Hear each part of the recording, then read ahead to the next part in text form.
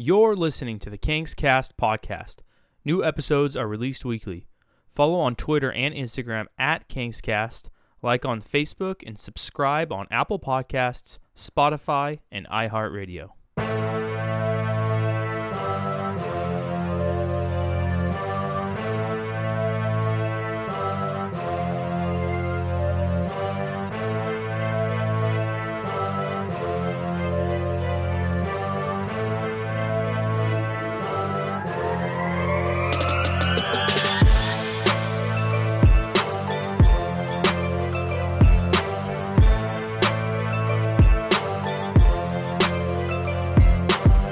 Welcome to Kings Cast with Eric and Ryan. This is your weekly Sacramento Kings podcast for Kings fans by Kings fans. As always, this episode is brought to you by Ziggy Smoke Shop. You can follow Ziggy Smoke Shop on Instagram at Ziggy Smoke Shop 209. They have locations in Stockton and Tracy. Ryan and I are coming off of a really fun episode just last week where we came on after a couple games and kind of gave our assessment on the Kings and kind of some takes that we had going into the season, how they might have changed. If you're looking for that episode and any of our other episodes, you can always find those streaming wherever you get your podcasts. Bringing in my co-host today, as always, Ryan. What's good? What is going on? Today's Halloween, everybody. For those of you guys wondering when we're recording, it is Halloween morning. I'm excited today. It's my son's first Halloween. We are going as Ricky Bobby and Cal Norton. So little guy's Cal, and I'm of course Ricky Bobby. And he's the reason we did this is he's really into cars. He has this thing we call the vroom vroom, and you push him around in it, and he freaking loves it. He hits the horn and shit. So I put some Old Spice stickers on it. Got him the Old Spice jumpsuit, and I'm Wonder Bread, and of course I got a pack of Big Red because if you don't like Big Red, then fuck you. And I'm going to go get some candy. It's going to be a great time. So I'm really pumped up for the first time in a long time for Halloween. So, yeah, man. Halloween is cool when you got kids, I think. I don't got kids, so it's not as cool for me right now. But I'm looking forward to that. Good selection. So, Ryan, we got one of our favorite, probably our most favorite episodes that we do. It's our Kingsland series. Today, we're coming at you with Kingsland episode 5. So, with Kingsland, we bring on our guy, Casey Yost from the internet, who, Casey, we run the Facebook group with him. He's been huge in helping us, supporting our podcast coming on. And we do this series about once a month or so where we bring Casey on and we talk about all the takes going on in Kingsland. So, Casey, what's good? Thanks for joining the show, bro. What's going on, guys? Shake and bake, right? Fitting into that same scheme there. No, it's great to be on. We were just talking, before we jumped on the show here. It's been a while, so I know that we've been talking back and forth a little bit on Kingsland throughout the off season, but the time is here. We're into the season. We're 5 games into the season at this point. Some fans seems like we're halfway, or we're coming up onto the playoffs with some of the reactions we've been getting already, but I'm happy to jump on, talk with you guys again and talk Kings basketball. If you are not a Kingsland group follower and just a Kingscast follower, a little bit about this is that it's been about a year, Casey, right? I think last December we started the Kingsland group together. And so what it is I think it's the best page, Facebook group on Facebook, I guess. It's a Kings page where a bunch of fans come in and drop a bunch of takes. It's just active throughout the day and throughout the season. We have pretty awesome game threads where people just go on there and watch games and, make those comments. And so we do this series where we bring Casey on and just talk about all the takes from the page and everything going on, all the trending things in Kingsland, really. And I like to bring you on, Casey, because you have a big presence. Like I said, I made the joke on the internet, but you have a big presence on there, and I like to bring you on because it's fun, and you talk with us, and people get to know you a little bit. What has been the tone around Kingsland coming into the season, and what's been the biggest thing to start off the episode that you really have been wanting to get off your chest? Yeah, I think for me, the things that I've noticed are, the two sides of extremes that people come into the season with, right? So it's either going to be, one, we don't have enough talent. It's going to be a rough year. We're going to be struggling kind of game to game to game. seems like, you know, a lot of people sit in that, think we can fight for the play in. And then there's the other side of it, right? The people who believe that every young player that we have is going to take 5 steps forward. You know, we're going to be a top seed. We're going to be there fighting. And, you know, my biggest takeaway and what I've wanted to make comments on, you know, to people in Kingsland is just that there's two so extreme sides there. And we're probably, you know, more likely somewhere in the middle, right? We're going to have a couple of players that are going to take some steps forward, but we're pretty much the same team. You know, what I've said to people, you know, throughout the offseason is our roster has not changed that much, right? You know, I think we should expect very similar results with, you know, a couple steps forward in a couple different areas. So, you know, for me, it's been really nice to see the level of defensive effort and how that has increased, you know, bringing in Christie, bringing in Mitchell. You know, that's been my biggest takeaway so far into, you know, where I've seen the improvement, but it's crazy, the extreme opinions on both sides in Kingsland right now. And that's something I wanted to speak to. Is that something you guys have noticed as well? Or, you know, am I kind of looking at that alone? Oh yeah. People get real crazy and they start leaning one way, and hey, but that's life, man. It's how it is in everything, right? Like, look at our, you know, you don't want to bring up politics, but look at our politics, right? I think that's kind of a natural thing for people. They freak out, yeah. And it's hard to see the other side. It's hard to see the middle. So yeah, dude, that's very apparent, man. I mean, look at you know, just on Kingsland, we have the I Hate Buddy fan club. You know, we have the De'Aaron Fox sucks and Tyrese Halliburton's our best player and he's untradeable. And, you know, there's all those things that people just gravitate towards and they start freaking out. So, yeah, that's very good. Good observation. And you know, that's one of the things that bugs me the most, though. It really is. With the winning record, you know, nonetheless too, right? Man, that's the funniest part, right? We win a game and then you see, you know, the I Hate Buddy post coming up and you're like, man, you know, Buddy was the leading scorer tonight. I think he played pretty well. You know, He's still getting destroyed. So it's just the two sides of it are going to kind of stick to that opinion, and that it stays true. It's so bad. Like, there was a post the other night, Kings win, and it wasn't the game winner game. I forget. I can't remember. All the games start blending together. Anyways, but somebody posted, I know we won, but that felt like a loss. It was the Pelicans game the other night. It felt like a loss. And it's like, what the fuck, man? Like it's the NBA. Like, what are you talking about? The Kings covered the spread. Like, they won by 4. Like, what are you tripping about? You know, so it's that right there, you know, and it's like you said, the expectations of people think guys are going to make this jump and they're going to, you know, overnight. And it's like, no, it's, you know, it's baby steps, man. Sacramento has to learn how to win, right? They gotta learn how to be professional players in the NBA and stuff. So, yeah, I just wanted to point that. I see that stuff all the time. It drives me nuts, man.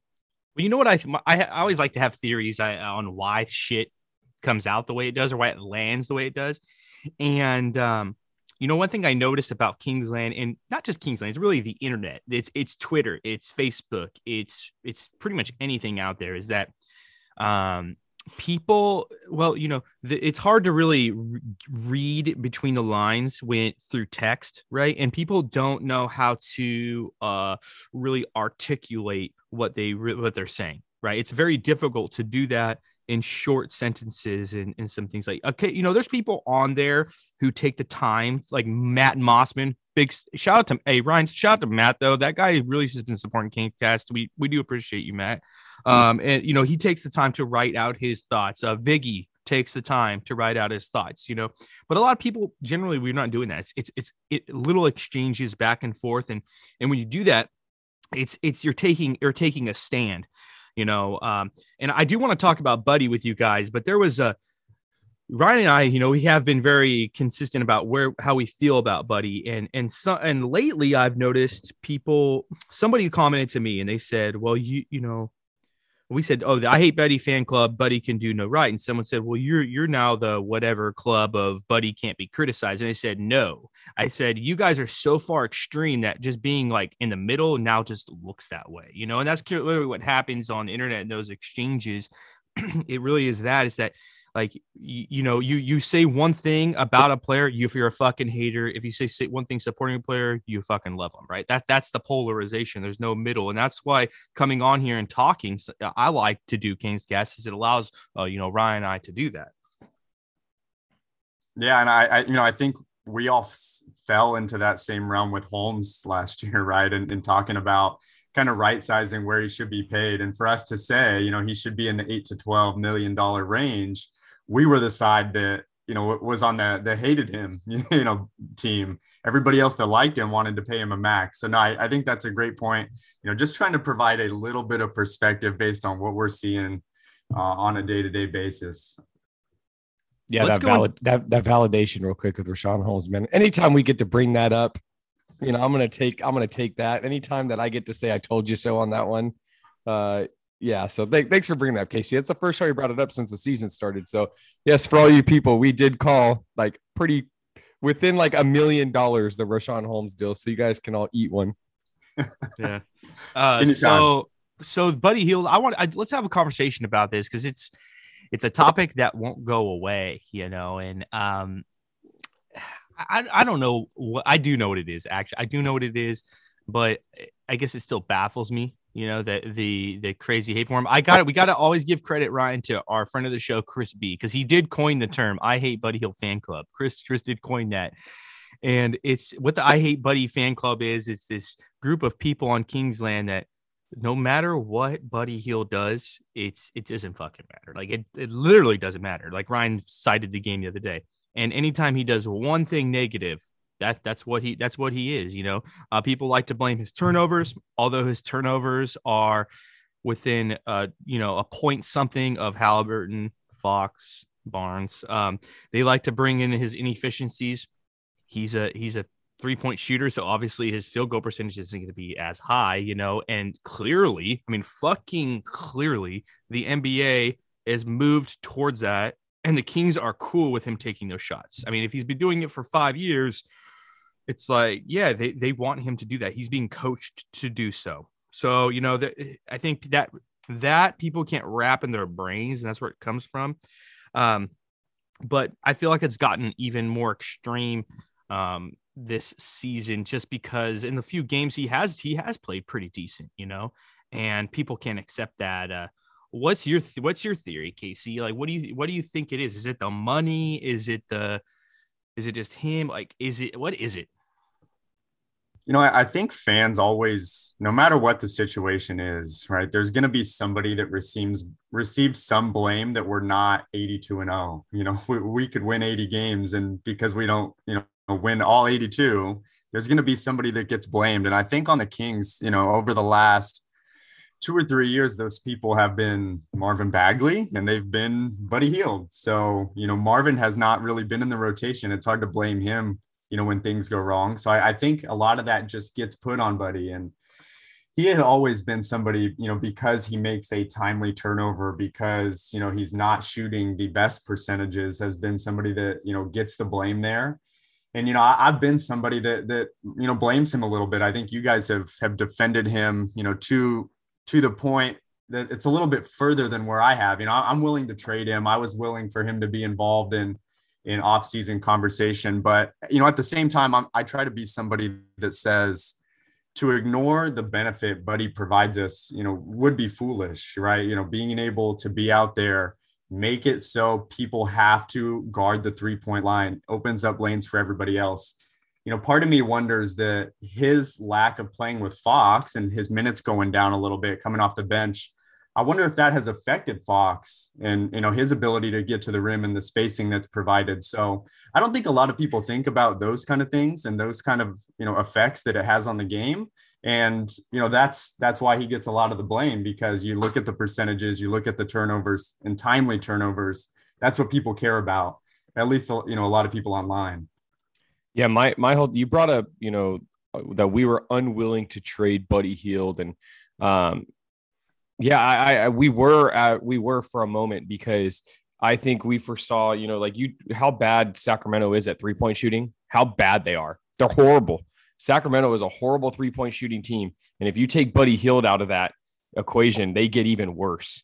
And I really think that De'Aaron Fox needs someone like Buddy Hield around him to cover up his deficiencies. And, everybody thought, oh, look at Halliburton. He shot such a great 3-point percentage last year. And, a lot of Halliburton's threes were wide open, opportunistic shots, right? He's not coming off screens. He's not running baseline to baseline like Buddy does. If you watch Buddy, he's a madman. He runs around the court in circles.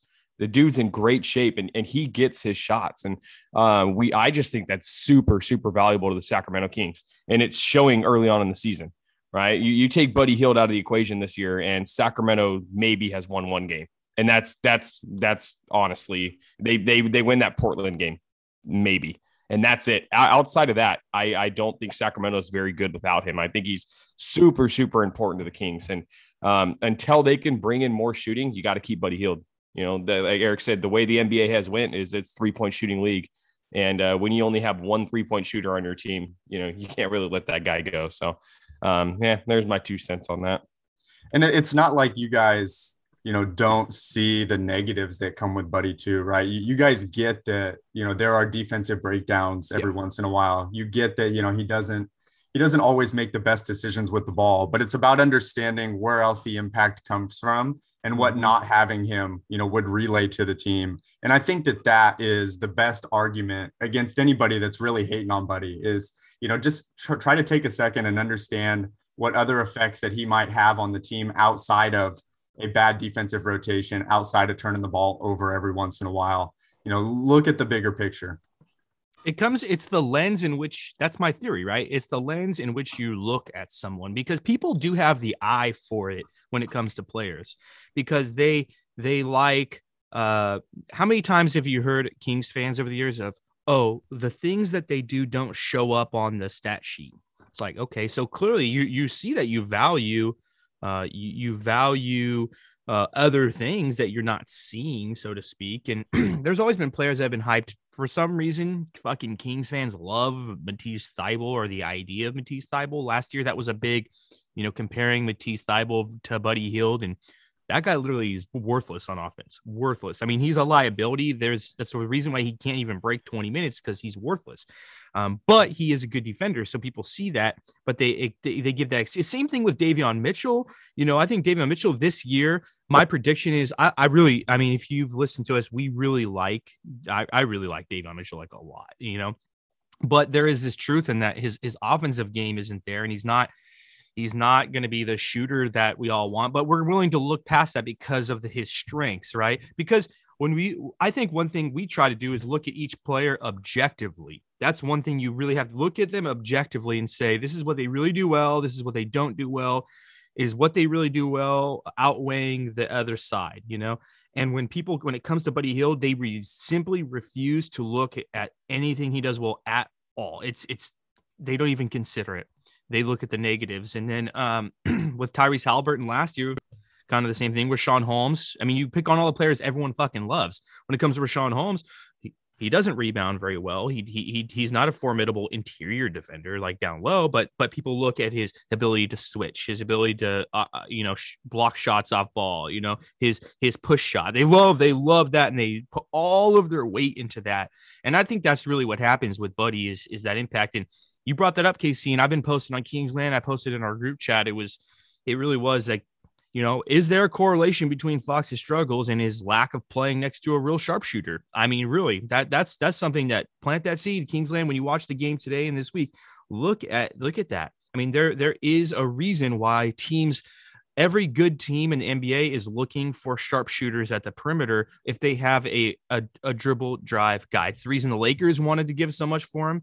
It's the reason that pick a bunch of teams, Ryan, tons of teams are looking for perimeter defenders to create space. And when you don't have that, it creates tightness for your guy, right? Yeah. People value, I'm glad you brought up the Lakers thing, right? People value what they gave Washington for Russell Westbrook. Okay. And people say whatever the hell you want. Russell Westbrook's a Hall of Famer. Okay. First ballot Hall of Famer. Okay. Russell Westbrook's one of the greatest 50 players in NBA history, in my opinion. All right. They were going to give the same value or close to the same value for Buddy Hield. Just keep that into perspective of how much the NBA values Buddy's skill set. You know, they're not worried about, you know, those late game turnovers so much. They're, you know, because they know, hey, Buddy's not going to be handling the ball late game. He shouldn't be, right? That guy should not be having the ball in his hands late game. He should be running around like a madman trying to get open. So just keep that in mind when you look at that, you know, how much value there is around the NBA for his skill set. That was our thing too. That was the dumbassness of the Kings coaching staff over the last couple of years. Like, why is that Buddy Hield's fucking fault that he's handling the ball so much? That's the fucking coach's job, dude. like really, why you ask? Like Ryan that goes into a whole different. We've talked about that, how bad the lineup was. They had nobody else, right? Like it was all right. They weren't doing Buddy any justice. They were putting him in shitty situations. Again, Sacramento Kings are the Cleveland Browns of sports now. So that's where that was. It was a total failure on the franchise at all levels for Buddy Hield those first few years. So it looks like they figured it out though, right? So far through 5 games, it looks like we figured it out. Yeah, and you know, it's nice to think that it sounds like they had thought this before too, right? You know, they knew drafting Halliburton, drafting Mitchell, you know, that they probably had that in mind. Is Buddy will benefit more if we can have people that can have the ball in their hand where we don't have to rely on him to go out and create. So it's nice to think, and I like to think that they've been thinking the same thing as well, and that they went out and made decisions based on that. Well, they know basketball better than us. I mean, and that may be hard. It may be the hard truth for some of you people out there in Kingsland, but you know, they do understand basketball. You know, sometimes you bullshit.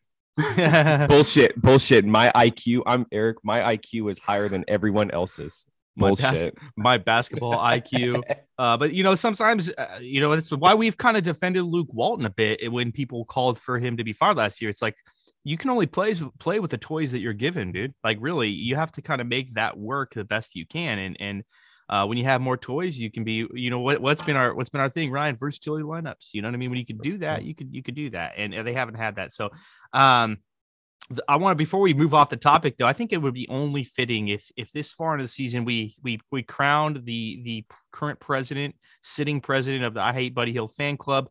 I'm going to give it to Tim Maycock, that guy. Shout out to you, Tim Maycock. You're very consistent. You come at it with a passion. You're a man of principle. I'm definitely going to give you the title currently of president. So Aaron, you're going to have to really work a little harder, man, and try to regain that title. Do you guys agree with that, or is there any opposition? Yes, Aaron is the vice president. That's what I was going to say. Give him the VP role. Yeah, and Tim will be, you know, Big Papa. Yeah, there you go. Shout out to you guys that we do, even though you know, and that's the thing, Casey. Even though there's a lot of disagreement in tongue in cheek, we do appreciate those guys contributing to Kingsland, and you're free to drop your take. That's kind of been the thing about the page, is that you are more than welcome to come on there and literally say whatever the fuck you want. Honestly, it's just that you got to be. That's our theme, right? You got to be prepared to stand by it without getting all personal and shit and crying about it. Easy. Say whatever you want within community standards, guys. Okay. Kingsland likes to get fucking flagged a lot. All right. And, you know, we have to deal with the repercussions of that. So that's, again, I'm going to be, you know, me and Mark Zuckerberg are homies. So, you know, we've got Facebook, our group extended a couple of times. So yeah, community standards, guys. All right. Yeah. How many times has KC gotten the suspension for a week on his account? KC, man, I don't know, man. But too much, man. He's got Zuckerberg on speed dial, man. Yeah, we're close. We're close at this point, but no, I think that's like a quick comment at us trying to moderate the page, guys. And you know, we do appreciate everybody interacting in there. We're doing our best to try to keep it, you know, good conversation, separate our group from all the other groups that are out there. And so, you know, don't hate us if we remove something. Like, it all goes into trying to make a good group, trying to create good conversation. And me and Ryan both, you know, we got Zuckerberg on speed dial. So anything that goes wrong, we'll just call our boy in and he'll help us out. It is true, though. We should tell people that Facebook they do ban a lot of shit, and we've gotten multiple times. We've been threatened to have the page like suspended or taken away from us on some dumbass shit. Yeah, so they're assholes. Facebook's a bunch of assholes, man. If you're on Facebook, we shouldn't have to tell you that either. If you say anything the wrong way, you know, you're getting a missing context, you're getting a, you know, warning. So everybody should know that anyway, and just work with us. We're not trying to be dicks on there by removing your stuff. If it was up to me. If it was up to me, I'd let you guys call everybody bitches. But, you know, unfortunately, Facebook's got community standards, people. Unfortunately, it has to be through the messenger. Yeah. There you go. send it the DMs up. So I wanted to talk about the overreactions, KC, because that was kind of your initial thing, and we got to unpack it a little bit, but I really wanted to kind of maybe point out or highlight things specifically about those overreactions in the and maybe where that's coming from and what specific takes that you're seeing on that. And a lot of the overreactions come, I would say, in the game threads and post game. Someone put on there the other day, I think it was my guy Remy. I like Remy, dude, because you've seen him, Ryan. He's like us. He's one of the guys on there that's definitely, he bets every game. I fucking love that, dude. Ryan and I are big talking that. Yeah, he's always talking about, hey, did you get that big spread? And so did you get the spread? Did you cover? And I did hit that, by the way, Remy, just to let you know. Yeah. I did hit that.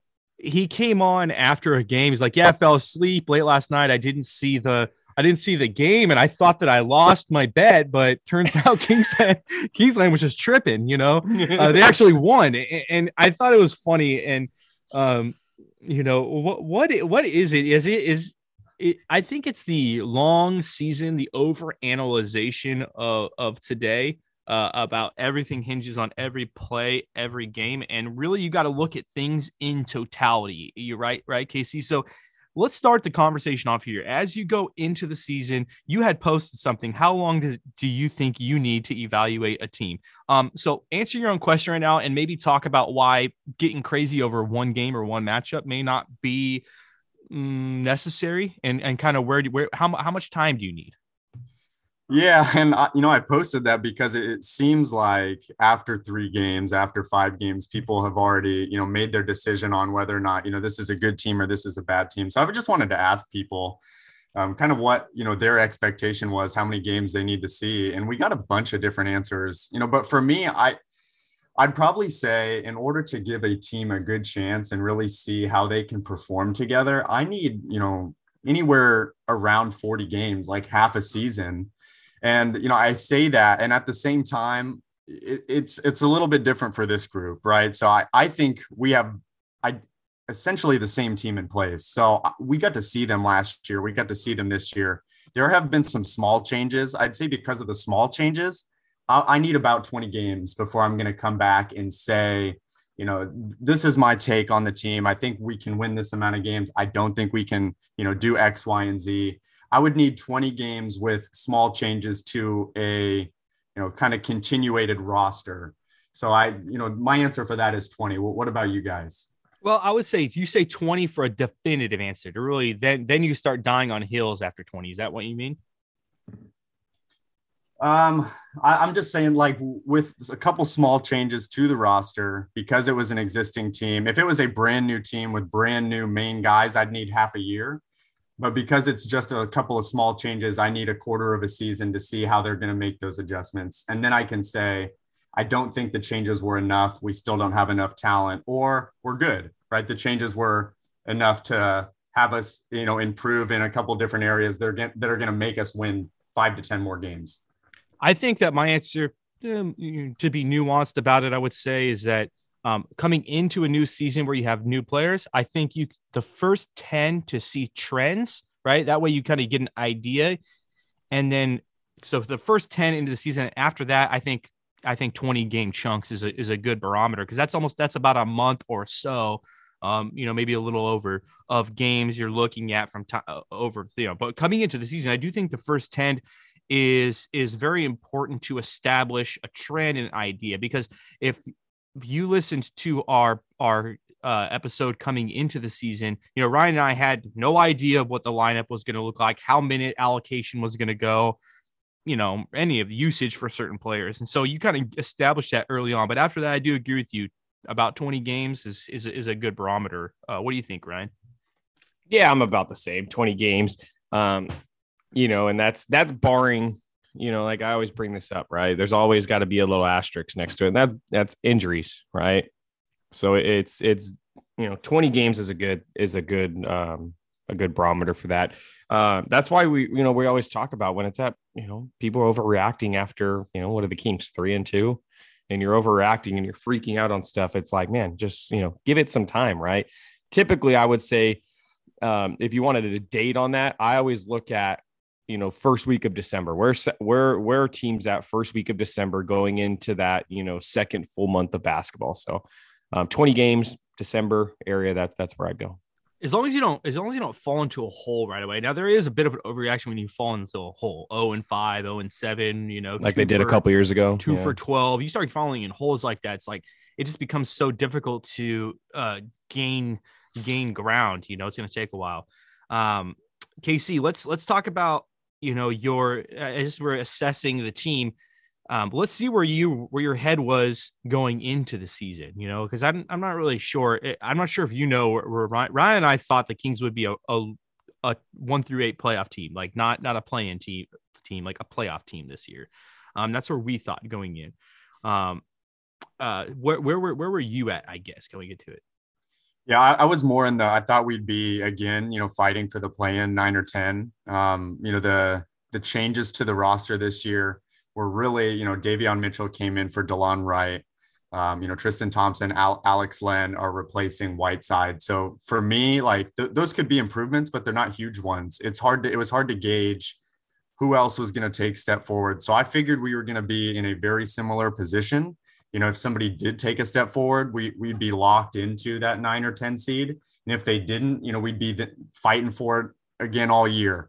I thought we could jump in. I thought there was a possibility that we don't, again, depending on health, depending on if anybody takes a step. So that's kind of where I was, as we came into the year. Wasn't committing really either way. We're going to make it or we weren't make it. I figured we'd be in the fight. And I still think we will be. I think we'll be right around, that space. Ryan and I had our take because we felt, I hear what you're saying about, kind of looking at players, but I think we took into account the totality of last season and the roster throughout the whole season. If you look at the Kings, the first, 50 games, maybe the roster was totally different for the last 22 or whatever, how many games there was last year. So we definitely had to take that into account. If you remember last January, I mean, some of those losing streaks literally due to the Kings were just burnt out because they were only playing 6-7 guys, honestly. And so we felt like having the depth this year throughout the entire season, it would look a lot more like the end of the season, last year than the beginning, which I really think if the Kings last year, I mean, if they had some depth, some real actual fucking NBA players last year in December, January, I mean, we're only talking like 3-4 more games and the whole season's different. And so that's where we had a little more balls, Casey. We said it. I don't know. I'm just going to let you know. No, look, that's fair. You get burned on that take once though. You're a little bit more hesitant to do it again. So that's where I felt last year, right? I thought we could be there last year. And I just didn't see enough change for me to commit to that. So it wasn't like I'm saying, no, we can't be there, but you're right. It's a little bit more gutsy to say we're going to make those improvements. I didn't have the confidence to be there with you guys, but I completely get where you're coming from. No, I know you got to bet the average, right, Ryan? That's what we always say. I think what's in the Kings average? Yeah, I think they were close last year. Obviously, I think they were a decent team, especially once they made the trades and stuff. And that was with having the Stockton Kings on their roster. So that's where it came down. It was like, all right, well, get these fucking Stockton Kings players off the team, fill that with Alex Len, Tristan Thompson, Davion Mitchell, Terrence Davis. And all right, now we're playing some basketball, right? There is a huge difference between having Robert Woodard on the court, getting minutes late in the game and having Terrence Davis especially with De'Aaron Fox or Rashawn Holmes or Buddy or HB missed time, so that was the only difference for me. One of the biggest overreactions that we can unpack here has really been this thing on De'Aaron Fox that's kind of started to brew. With a big contract comes expectations, I guess, and that's where people are coming from. But I don't know, man. It seems like a very weird hill to die on the De'Aaron Fox is overrated. He needs to get traded type of deal for especially when a lot of Kings fans' solution are young players. Kings finally got a legit guy who could be a superstar and is talented, and all of a sudden after 5 games they want to all of a sudden fucking say crazy shit about De'Aaron Fox, and I think that's a crazy overreaction. KC, do you agree with us there? Like, where do you stand with that?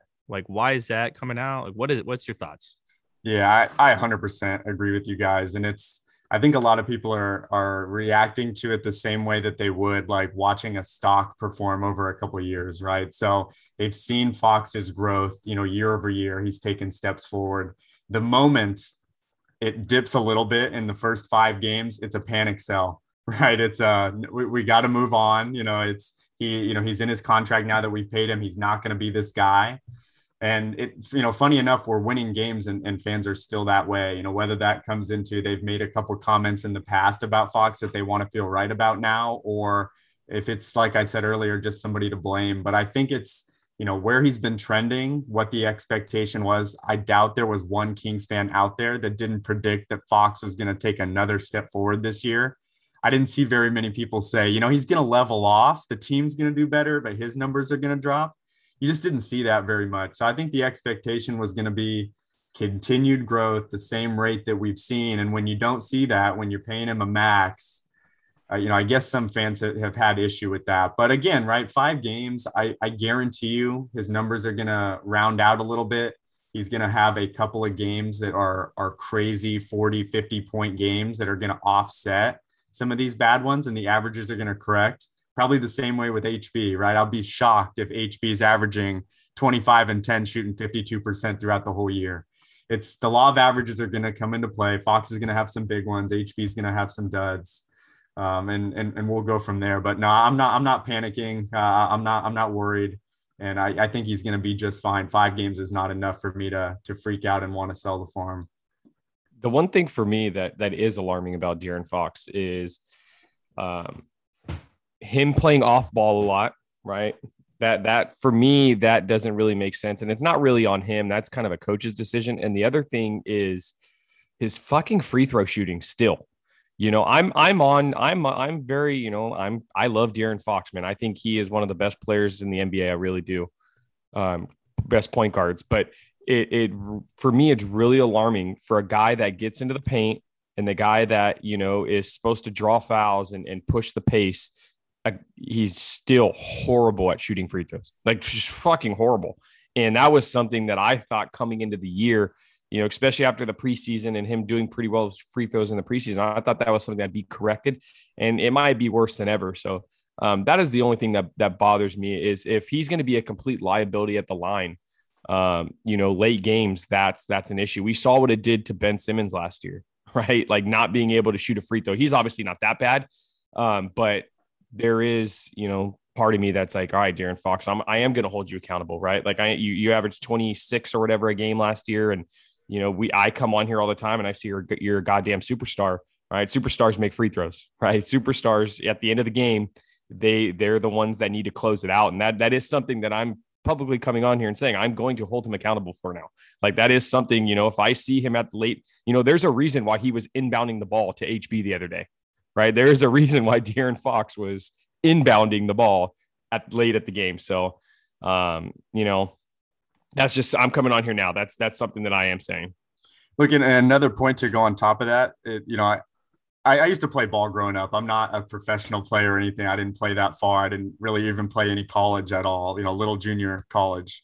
But missing free throws is, like we saw with Ben Simmons, something that affects confidence everywhere else. So you go to the line and you're missing free throws, the confidence you have in yourself when you take the next 3 or drive and take the next pull up, it does affect how you're thinking throughout the game. And so, I maybe that's going into Fox's struggles elsewhere too, right? He's coming in, his free throw percentage is down almost 10%. He's in the 60s right now. So, coming out, missing free throws in front of, fans on TV, I think that affects the level of confidence, everywhere else as well. So it definitely needs to come up. And I'm not quite sure the reason for it either. And it messes with, the coaching staff too. You can tell, right? When the other night, when Phoenix had a foul to give, De'Aaron Fox was on the court, right? They tried to they brought him streaking down the middle and they fouled him in the lane, right?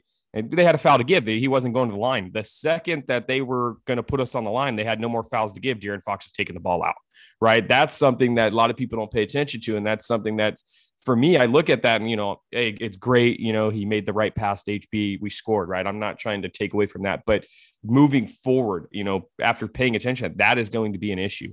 And that's something that I just, I wanted to come out and point out to people. And it's like, yeah, you want to pay guys $100 million and, I'm going to come on my podcast and say you're a goddamn superstar. You're getting held accountable now. So I think for me, valid for sure. One of the things we predicted for him to take that next step, KC, because everyone thought that he was going to take a next step. The only thing that he had left to do, we said, was knock down one more 3 a game and make a little bit more free throws. And that's how you take your scoring from 25 to 29 to 27. Without that, he's not going to do that. I think that there is a seed I'm trying to plant, a trend I'm trying to start, and it's no more off ball Fox. Like, that's something that I don't like. I don't like it. And my contributing factor to the reason, there's two, that the reason that they use them off ball. Number one really is, I think, the way that Luke Walton wants to coach and create this free flowing passing offense where everybody's touching the ball and cutting and that shit. All at Golden State, right? I think there's that and trying to fit him in there. And I think the other thing is that he's playing a lot of minutes now, which everybody wanted. And it's why Ryan and I last year were telling everybody, no, he's playing a lot of minutes next to Tyrese Haliburton. It's the reason why I'm not sold on Tyrese Haliburton until Tyrese Haliburton develops his shot, like a real threat of shooting. I'm not sold on him being the best fit out there next to Fox. I'm just not, because he's a true ball dominant point guard. And with that, it's going to take away from De'Aaron Fox. So it's okay. I mean, clearly the Kings look better this season. But with that, you do need to expect De'Aaron Fox to not be a 25-point-a-game player. You're going to expect him to be a 22-point-a-game player because he's playing off ball. That's what you're accepting by it. And that's why coming into this year, Ryan, I think you feel the same way. It's that I think that if you're picking a guard to come off the bench, I would have liked to see him and Haliburton play a lot separate from each other because of that, because then they're interchangeable. You're really playing up the skill set of your superstar. And it's the same. I don't understand logic. I say these guys know basketball better than we do, but it's, if you have a guy that's an elite in one area, why would you not utilize that to the fullest, especially when he's your best player? It's the same kind of thing they did with Buddy, where they utilize him correctly. It's confusing to me. And I as long as the Kings are winning, that's okay. But if they don't, and Fox is continuing to play below kind of what his stat line has been, I think people are gonna criticize. But I think a lot of it is not playing next to a sharpshooter for sure, and the ball's out of his hands a lot. And we had this conversation, I think, on one of the old podcasts that I was on, right? It was a topic that was brought up a lot. And I think I was on a different side from you guys, where you had wanted Buddy to stay in the starting lineup because of this. And, I think it's a legit reason. But I had always wanted to see it because, one, I thought it would benefit Buddy to come off the bench. And it has, right? His percentages are up, his points per game are up coming off the bench. And then I think drafting Davion made them have to go this direction as well, because if Buddy was in the starting lineup, then it would be Davion, Tyrese off the bench. And I'm not sure that makes as much sense. But it's really just a testing of a Fox and Tyrese backcourt, because if it's going to be them, we need to know now, if this can work or not. So, maybe we do see these hiccups throughout the year about them playing together, but at least we're figuring that out now, rather than a year or two down the road after we've had to make investments into Tyrese staying with us. I'd like to see if Fox and Hallie playing together in the backcourt is something that can work or not. I'd rather get that answer sooner than later. I think it'll work. I think the thing about off-ball Fox, though, is he's never going to take that he's not going to go to that 27, that maybe even 25, honestly, playing off ball. Tyrese Haliburton, there is a real threat to having two guys who can handle the ball and two guys who can create on a pick and roll. I mean, I get all that. If you place value over, having him, De'Aaron Fox have the ball so much, then so be it. There is some fair criticism nationally. I know you read a lot of national stuff, KC, and Ryan does as well, about comparing De'Aaron Fox kind of to Russell Westbrook's game a little bit.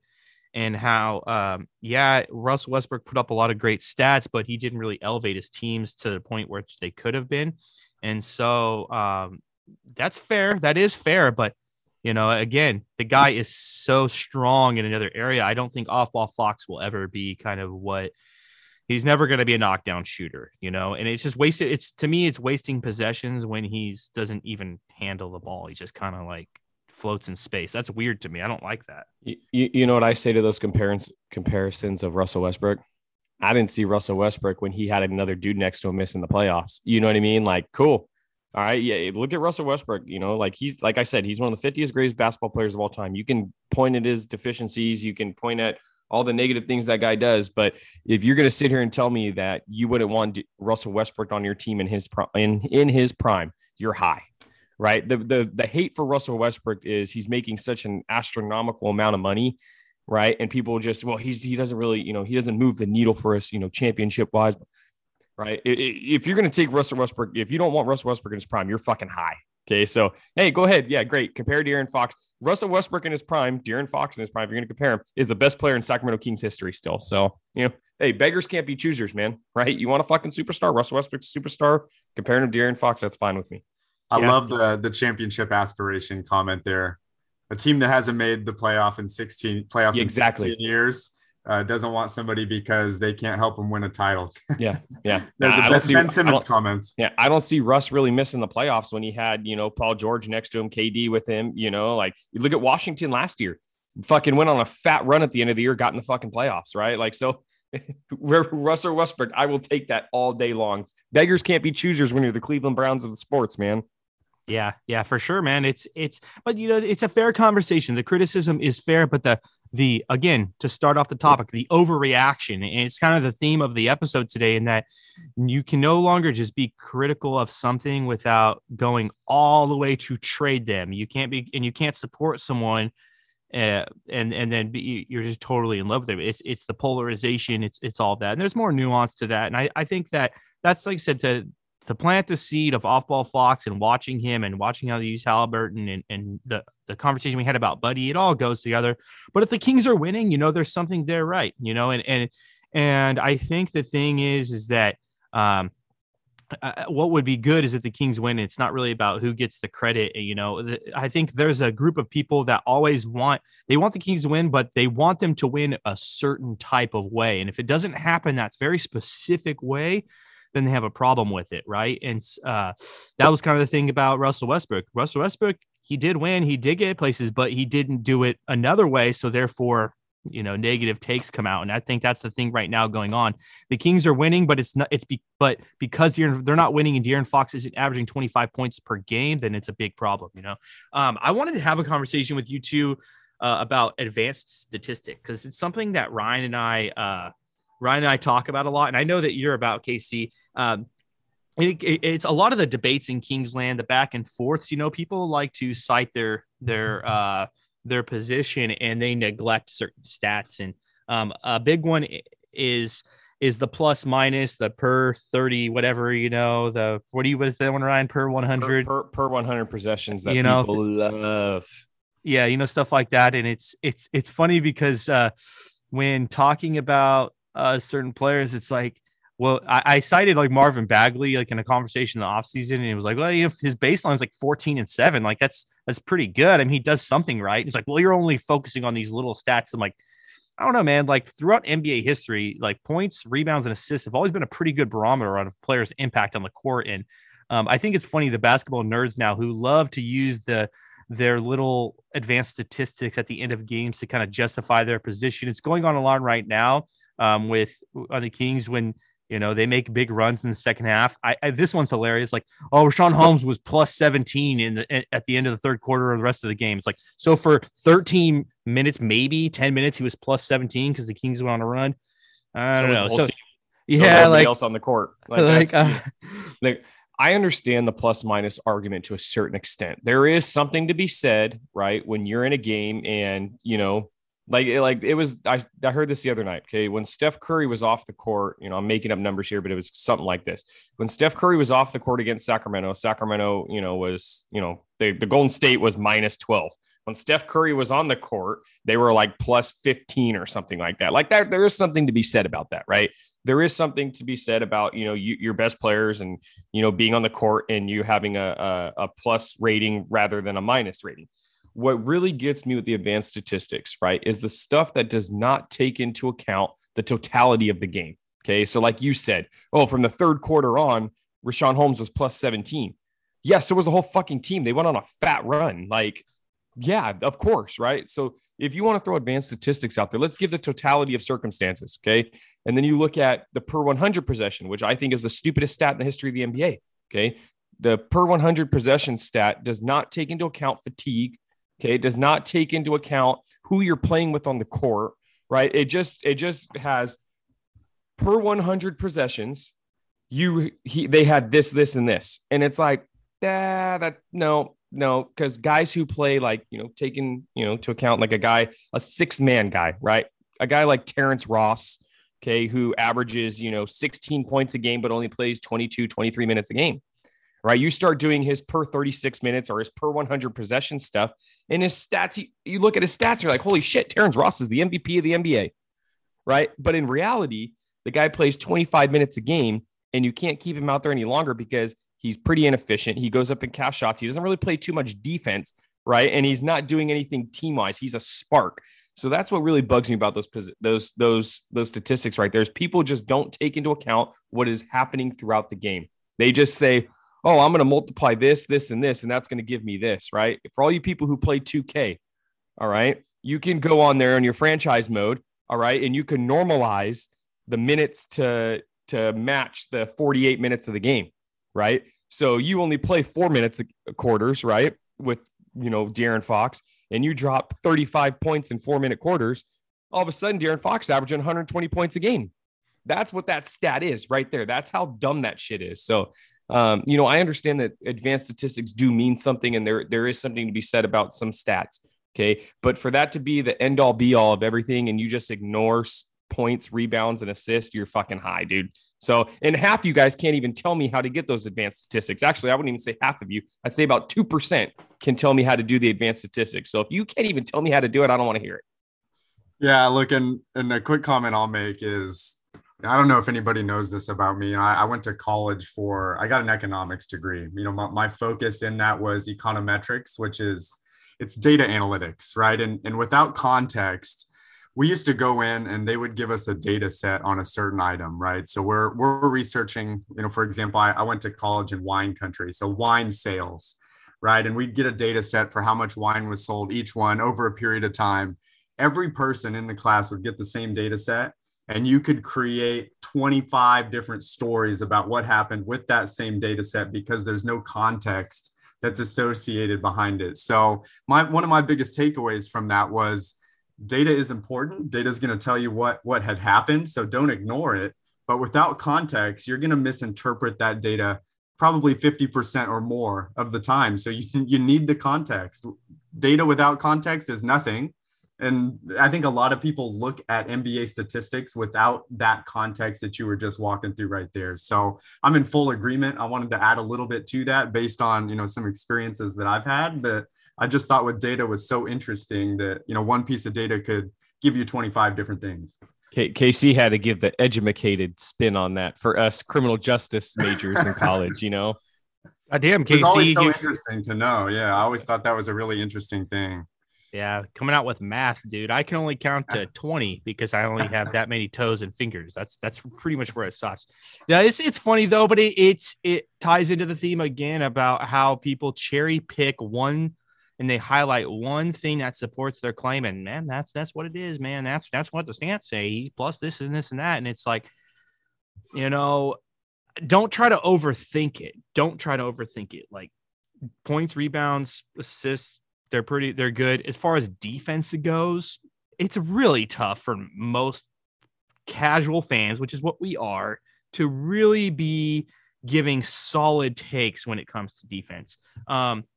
Teams do different things defensively. They hedge screens, they fucking switch, they don't switch. They honor stuff outside and let stuff go up inside. they get back on offense quicker. You don't know. We don't fucking know. And I'd like to listen to people who do. The other night on the broadcast, a good example with Buddy is like the Kings. I don't remember the situation. The Kings did something. Somebody left to double. Pass was made. The guy catches the pass, cuts on Buddy. Okay, this is score. And everybody on Kingsland game thread, oh, Buddy Hield, fucking terrible defense. And on the broadcast, they're saying, oh, right there, Alex Len did a terrible job of basically leaving his guy, giving his guy up. So we don't fucking know, and it's hard for us to honestly give that real assessment. You know what I mean?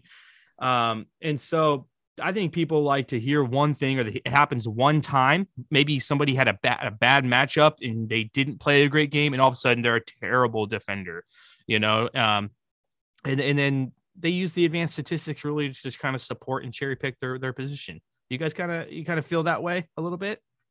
100%. Everybody does that nowadays. Yeah. 100%, Eric. But I do want to point out, I do know all, so I'd appreciate you if you stop spoking for me on the podcast. Yeah. Fuck, my bad, dude. My bad. And you know what? You're right. And there's a couple people on the Kingsland out there too. I should really kind of refer to. You need to go on Kingsland and look next to my name.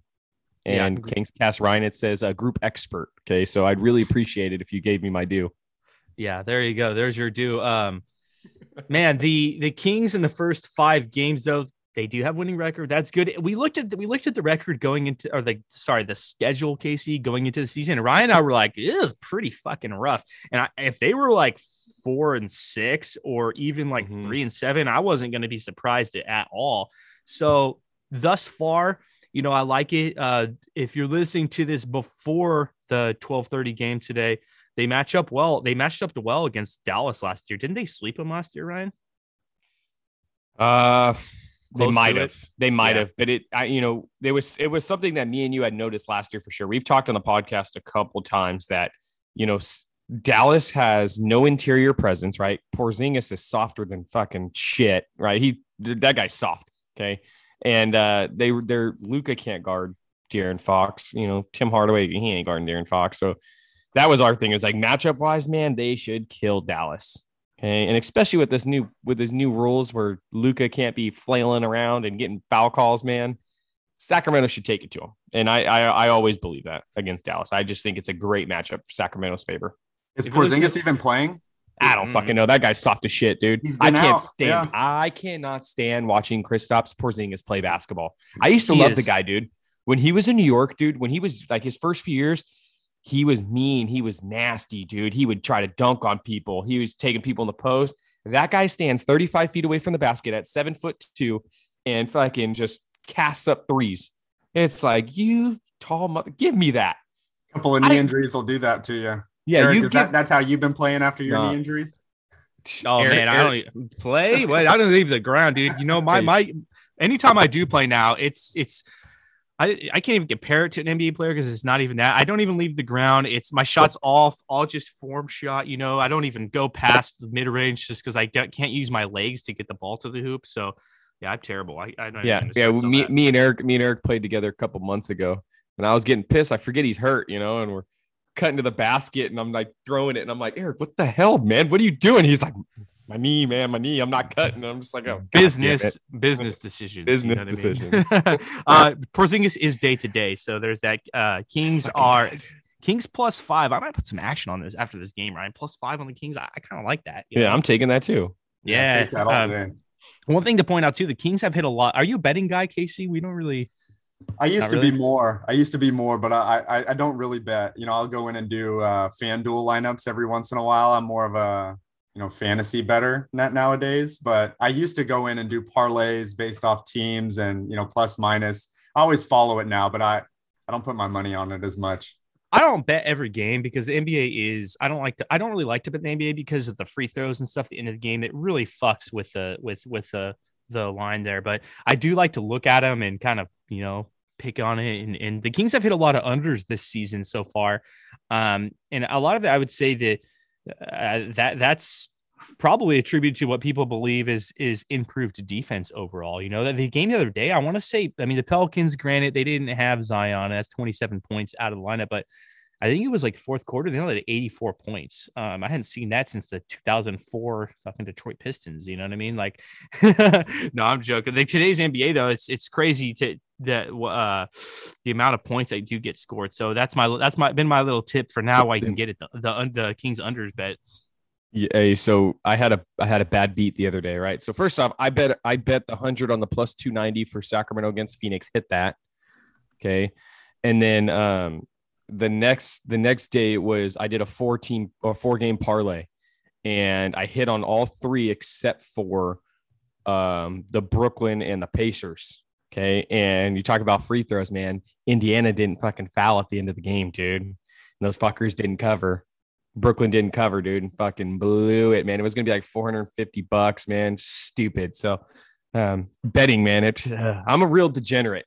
Well, we hear you fucking beer cracking. Last week's episode, KC, we were 10 minutes in. Ryan was already 2 beers deep. He's sitting here cracking beers. But to his credit, it was a 10 p.m. pod this morning. We had an 8 a.m. podcast. I don't see you drinking, Ryan. So you haven't gone full blown degenerate yet. You're just getting there. You're down. He's always hiding it in the morning. No. See, I got a plan today. All right. I drank some water already. I had a coffee. I'm going to hop on the Peloton. Okay. I'm going to do a little class on the Peloton. And then I'm going to watch some football. And then later in the afternoon at the 1:00 games, I will start drinking some beers. So, I got some ribeyes that I'm cooking later on. So, I'm not a complete degenerate yet, just gambling wise, just wallet wise. If one day you guys see me on the side of the 80 out there in Sacramento begging for money, you'll know the parlays weren't working out too well. Oh, wearing his Kingsland shirt. Yes. Oh God, that's fucking crazy, dude. I want to show a couple support to a couple different areas. First off, we don't have Tony on, but we do run Kingsland with Tony, and I want to give him a shout out. His graphics have been awesome this season. Tony provides the game thread graphics and a lot of other stuff. And I saw he launched his store, so he's selling shirts on there. I've been in talks with him about doing like selling some Kingscast merch on there, and then maybe even some Kingsland stuff. You gonna buy anything from there, KC? I saw you were kind of sharing as well. Yeah, I plan to. They have some really cool shirts on there. The one that caught my eye that I think is absolutely hilarious is kind of the Sacramento noun shirt, where it's like describing what the definition of it is, and it says basketball hell. I laughed at that for a couple minutes. I'm like, I got to get one of those. But yeah, no, Tony, major props, man. You're doing a great job. If you guys don't already, go check out his account on Instagram. Go check out his account on Twitter. He does a lot more than what he just does in Kingsland. So if you guys haven't already, go check it out. Give him some support. We certainly appreciate, him coming in and making Kingsland even better. KC, I saw you put on here, I think that we didn't even get a chance to ask you, because it is a good topic real quick. It's the how the Kings utilize their rotations going into the season. So that was something that Ryan and I were so unsure about what they were going to do and how they were going to play guys. I think that it's the versatility of lineups has been our theme. It's been something we've been calling for a couple of years. Do you think that guys like the rotation as a whole, is it what you expected, or is it a little bit different? The only thing that's different than what I expected is kind of Marvin Bagley's lack of involvement. Him getting 10 minutes a game. I figured he'd be the backup for, right? He'd come in, maybe even one of the first people off the bench, the first big off the bench that could come in for Harkless. And that hasn't been the case. Otherwise, I think it's pretty close to what I had expected. I see that, Alex Len and Tristan Thompson seem to be, situational. If we're playing kind of a bigger big, it seems to be Alex Len. And if we're playing somebody that we need to move a little bit more, then it seems to be Tristan Thompson. But, it does align with what the expectation was a little bit, minus Bagley. What about you guys? Yeah, it's pretty accurate to what I thought. The one person that I thought would play more is Terrence Davis. I thought that there would be, more minutes for Terrence Davis. The bigs kind of worked out how we thought, especially like you brought up situational. I had Kim on the pod before we played Utah, and I was like, hey, this is, Alex Len got a DNP. this fool's playing tonight, right? Ended up playing like 22 minutes and stuff. So that was pretty easy to see coming. But Terrence Davis, you pay him, a decent amount, and the guy is not really getting run, and I, credit that to Davion Mitchell just being really good on defensively. But I think at some point, Terrence Davis either needs to play some meaningful minutes and produce, or you're going to see Terrence Davis on a different team at the trade deadline. So that is one surprise for me. It's a league of opportunity, right? And I know that he's been given some opportunity. I'm just looking through the stats here. Reason he's not going to get more, and he's got to come out and show a little bit something in the minutes that he does get. 20% from the field, 11% from three. But that's the whole Sacramento Kings roster, right? Anybody outside of Buddy Hield and HB, shooting percentage wise from the perimeter like that is not very good. But no, you're right. When you get the opportunity, you need to produce, and when you're out there and you and Davion Mitchell both can't really score, they're going to go with the defense and the effort, right? Like that's what making, Davion Mitchell, make yourself available, right? Have an elite quality, right? That teams can't deny you. So that's just, it's more of a testament to Davion Mitchell, I think, than it is to Terrence Davis. The one for me and the rotation that I'm not surprised by, because the Kings showed this hand last year. Okay. But it's Mo Harkless. The Kings showed their hand because at the end of the year last year, they were playing him. And, here's the thing. Like I get what the Kings are doing. The NBA, we've talked about trends in NBA. So the trend in NBA now is to play lengthy, small forward types, multiple if you've got them, and shooters. Like you want to have those guys in your lineup. So I get what the Kings are doing as far as they want to have Harkless start games, so they have kind of two wings to start off. But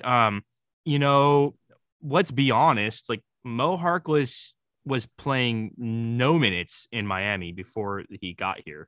I mean, like no minutes, and all of a sudden he is he's a staple in the starting lineup. And it's just one of the things that has always trended among the Kings for years is guys, when they play on other teams, it really shows what they really are. And then when they come to Sacramento, they get elevated roles. And that hasn't really always worked out for the best for the Kings. Fucking clearly, and so I do put that out there. I'm not hating on it because I get what they're doing, and they're limited really on their forwards on their team. But I mean, let's keep it real. I mean, in today's day and age, is a solid playoff team starting Mo Harkless? Probably not, and it is, if he is going to start, he's going to have to produce a little bit more. And I don't put my faith that he is going to produce a lot. So it's something I could see becoming a problem at some point, especially if someone gets hurt, and the rotation changes. To this point, obviously it's early in the season. The Kings haven't felt the damage of missing minutes. They felt Harkless missing minutes, but he's the only one. Validity there, guys, you think? 100%. If the guy if the guy would consistently knock down an open three, I'd be cool with it. But when we're a couple games into the season already and you have 2 points, I think he didn't score one game. It's like, fuck, dude. Like, it's different when it's PJ Tucker, right? On a really good Milwaukee team, and PJ Tucker's a really good defender, right? Mo Harkless, I'm not going to sit here and act like I know, but I'm sure he's a good defender, but the guy's not an all NBA defender for sure. Right. So for me, it's hard to see, like how long do we let this go? Do they try to make a move at the deadline? Did they try to do something for a guy that, I think there's a lot of guys in the NBA who could do what Mo Harkless does, honestly. But it's like at the end of the day, Kings are 3-2. Okay. I'm not going to sit here and bitch about it. Right. But if they go, 6-10 for the next couple weeks, then I'm going to be like, okay, maybe there's time to make a move, right? Maybe there's something needs to change. So, and he's going to be the first guy we probably point out. Yeah. We're 5 games in. It's hard to really, provide a good judgment. It's, let's see kind of how it unfolds at this point. But I think we all can agree that the hole on the roster is at the 4. We went talking about trade targets off season. We were talking about Ben. We're bringing him here, playing him at the 4. Talking about Siakam, could come in and play the 4. I think it's clearly, the whole. I get why we're playing him there. I think that it really falls into, and something you guys had spoke on was, kind of the flexibility and him being able to guard multiple positions. I think that's the thought process. We'll keep watching it, with the jumping back into some of the stats, right? We'll watch the stats there. So far we're a better, offensive team. We're a better defensive team all the way around. We were 11th in offense last year, 30th in defense. We're now 9th in offense this year and 24th in defense. So, if we show improvements with him in the lineup, then I think that there's some justification there, but he's not the long-term solution. We need a better four. That's the hole. And I think hopefully, we try to make a move sometime throughout this year that brings in some actual talent there, not somebody that can just guard multiple positions. These thing, Ryan, about when you're kind of a lower mid pack in the NBA type of team, you got to zag when everyone zigs. It's been the thing I said, and if you look what the Kings did, they good on them that they were a little bit smarter. They brought in multiple big men, and you see it for a lot of stretches. I mean, Mojardas does start the game, but as the rotations go on throughout the game, he's not like a staple in there, They do play a lot of those four guards, and it's not the force. Everyone would talk about 4-guard lineups. It's like they want to see, or 3-guard lineups rather. Not they like to see the key guys, but there's been a lot of times where it's been like Halliburton, Buddy, and Davion Mitchell with Alex Len, and that's why they had to kind of do that, is get the big body inside guy, kind of guard the perimeter, and that's how they've kind of made that up. But I've not really been supportive of that as your main strategy going into the season, because you're going to face a lot of teams who are really strong on the wing and can get buckets from the wing. And, that's just something that, I guess we're not to nitpick. And like you said, Casey, as long as they're winning, I don't have a problem with it. I just pointed out. And especially when you have Bagley, who is healthy now, and you can't get that guy 12 minutes, it's just something. It's just something to put out there. And something maybe, Casey, we could look at in the next 30 days when we bring you back on, and you kind of see how our predictions and the seeds that we planted today kind of trend. You know what I mean?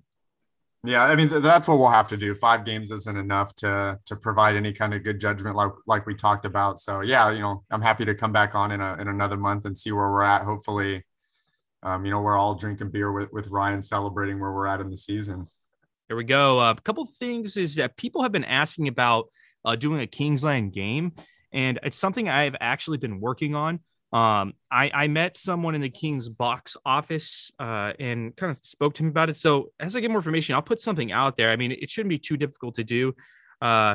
His name's Justin. You can follow him on Twitter at BREUHHH_.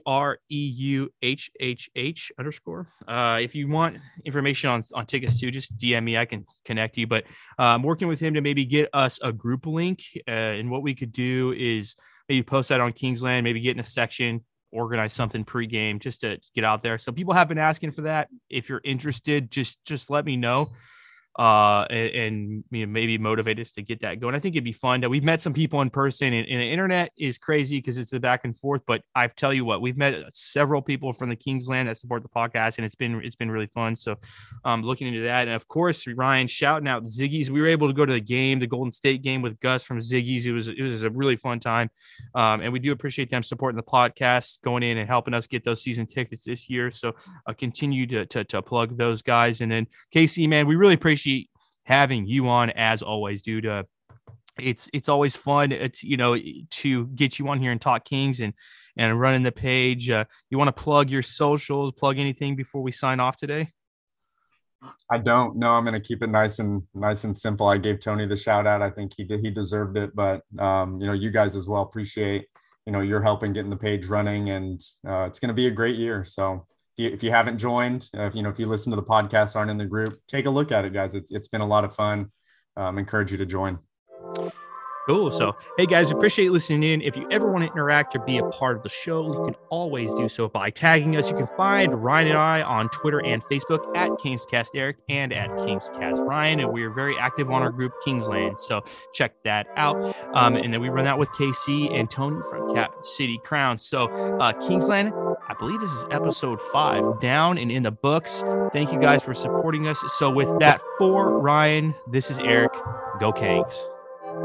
Thanks.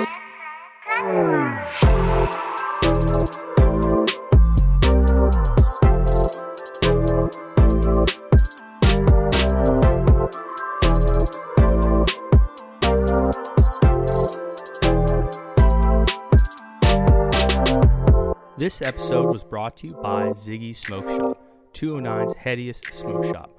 Follow them on Instagram at Ziggy Smoke Shop 209 for a view of all of their awesome inventory.